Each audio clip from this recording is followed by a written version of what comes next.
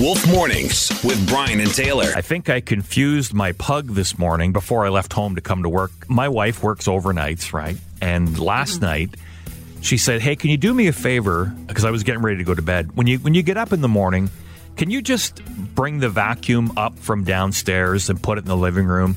I'll probably take care of some of the housework when I get home from work. So 20 after 4 this morning, I go downstairs.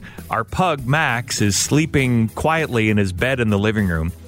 I bring up the vacuum. I swear to God, if dogs could talk, he was looking at me going, are you serious? You're going to vacuum now?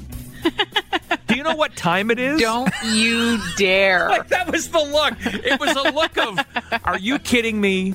You're going to vacuum. It's the middle of the goddamn night, and you're going to vacuum? What are you doing? Oh, that's hilarious. It was so funny. My 2 cats, one of them is petrified of the vacuum, and she will hide instantly as soon as it comes out. The other one actually likes to be vacuumed.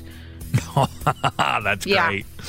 She likes when I actually vacuum the extra fur off of her. She loves it. She just lays there and she's like, vacuum me. Oh, and again, if pets could talk, because when they're laying there, they're going, oh my God, this is so great. This feels so good. Don't stop. Please don't. You missed a spot. You missed a spot.